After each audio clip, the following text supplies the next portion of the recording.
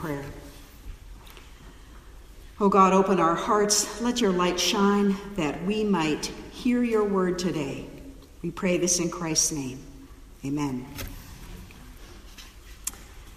If you Google Marin's best kept secret, you'll find lists of things that you've probably heard of already, especially if you've been in Marin for a few years. Things like the statues of Yoda and Indiana Jones in Imagination Park and Phoenix Lake.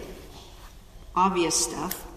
The one thing I came across that I actually hadn't heard of was the hippie tree in Tiburon. Anyone heard of the hippie tree? Oh, so there are a few of you. It's a big eucalyptus up the hill from St. Hilary's School. It has a wooden swing. That's it. How a swing turns a tree on a hillside into a hippie tree beats me. Maybe that's the secret. There are, in fact, bigger secrets in Marin than the hippie tree or Phoenix Lake, like this congregation. I know we're not literally a secret. We're right here on the corner of Kensington at Ross and Mariposa, big as life. Although, I don't know if you've ever noticed, but you have to be standing right on Kensington looking at the front of the sanctuary to know that this is First Presbyterian Church. There are no signs on Ross or Mariposa that would give you a clue what we are or welcome you in, and we need to fix that. And you probably have noticed that we're tucked away back here in this sleepy neighborhood. I've told people who've been in Marin for years what church I pastor, and they have no clue where it is until I say, you know those castle-like buildings on the hill in San Anselmo? Well, it's down the hill from that. Even more secret is what we do, what's going on here. We are doing better at getting the news out in this wired world, and I can't thank Martha Olson Joyce enough for giving us her professional best at volunteer prices, by which I mean for free. The music community in Marin knows we're here, thanks to Marin Baroque and the Echo Chamber Orchestra and many of our choir members.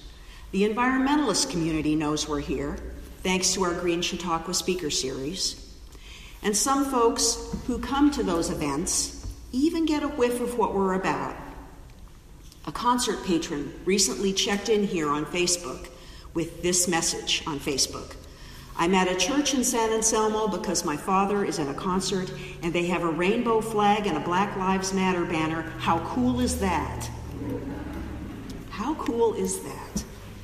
Or to go with a biblical metaphor in the Matthew passage, that is what you call letting our light shine. Today we launch a capital campaign, and in a nutshell, that's the goal of the campaign, to let our light shine. In today's passage, Jesus isn't commanding us to be light for the world. He says we already are, but we need to let that light shine. So we seek not only to let our light shine better and more brightly today, but also next year and in the next decade, and for as long as God is working through us here on this corner. We've been doing good ministry here, better than good. We've been doing great ministry here. I'm going to show you a video in a moment that describes this and the light that we are beautifully, but there are a couple of things I want to add to it before we see the video. Every week, every Sunday, we say something along the lines of, we build our community around the truth that all people, without exception, are God's beloved children. And together we strive to grow in love for God's people and God's creation, and not only grow in it, but be transformed by it. My friends, that is our light. We claim that identity and purpose better than any church I know, and that is what's behind our service, our caring community, our joyful worship. And we need to share it. It is the light that the world needs desperately right now. In the current political and cultural climate, people long for refuge, for mooring, for grounding, in something that's hopeful and bigger than they are. Just this past Easter, the New York Times published not one, but 2 op-eds about people going to church because of the chaos around us. These people aren't looking for more division, more judgment, more us versus them, and for the most part, they respect honest doubt more than simple answers. They're looking for that light, the light that says that we're connected and valued and loved. Our capital campaign aims to make us better able to welcome them. We want to welcome people warmly, hospitably, and safely, whether they come to worship or to one of the many other ministries we offer here, because we have been blessed with these buildings. We learned last week that on average, over 80% of the people who cross the threshold of a church are not there for church, the way we think about church.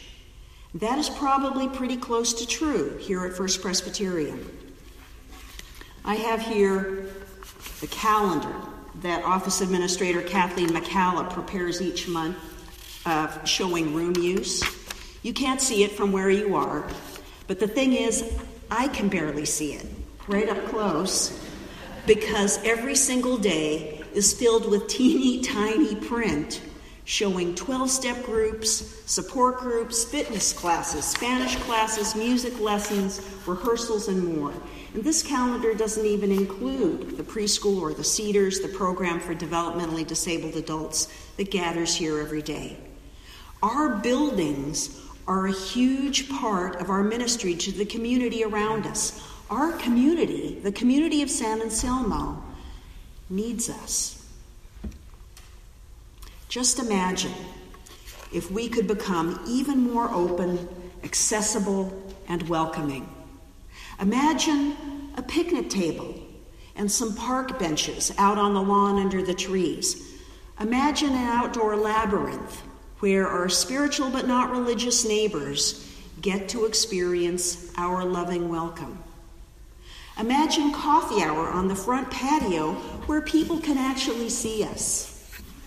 Imagine a video system that didn't block the aisle or have tape and wires all over the place and take 15 people to set up. You know, I cringe at the idea of church as a consumer product. Church is not a consumer product. And yet the reality is that all of us are consumers. You, me, all of us. And we know the difference between substandard and adequate. And we know the difference between adequate and wow. Imagine if we could offer something closer to wow. None of the ideas that I've mentioned are set in stone. We're still in the imagining stage. Imagining is what's behind this capital campaign. The capital campaign team put together this video we're about to watch, largely through the energies and efforts of a new member, Ernie Hubbard. So I'd like you to sit back, enjoy the video, and begin to imagine. I have a couple words after the video is done.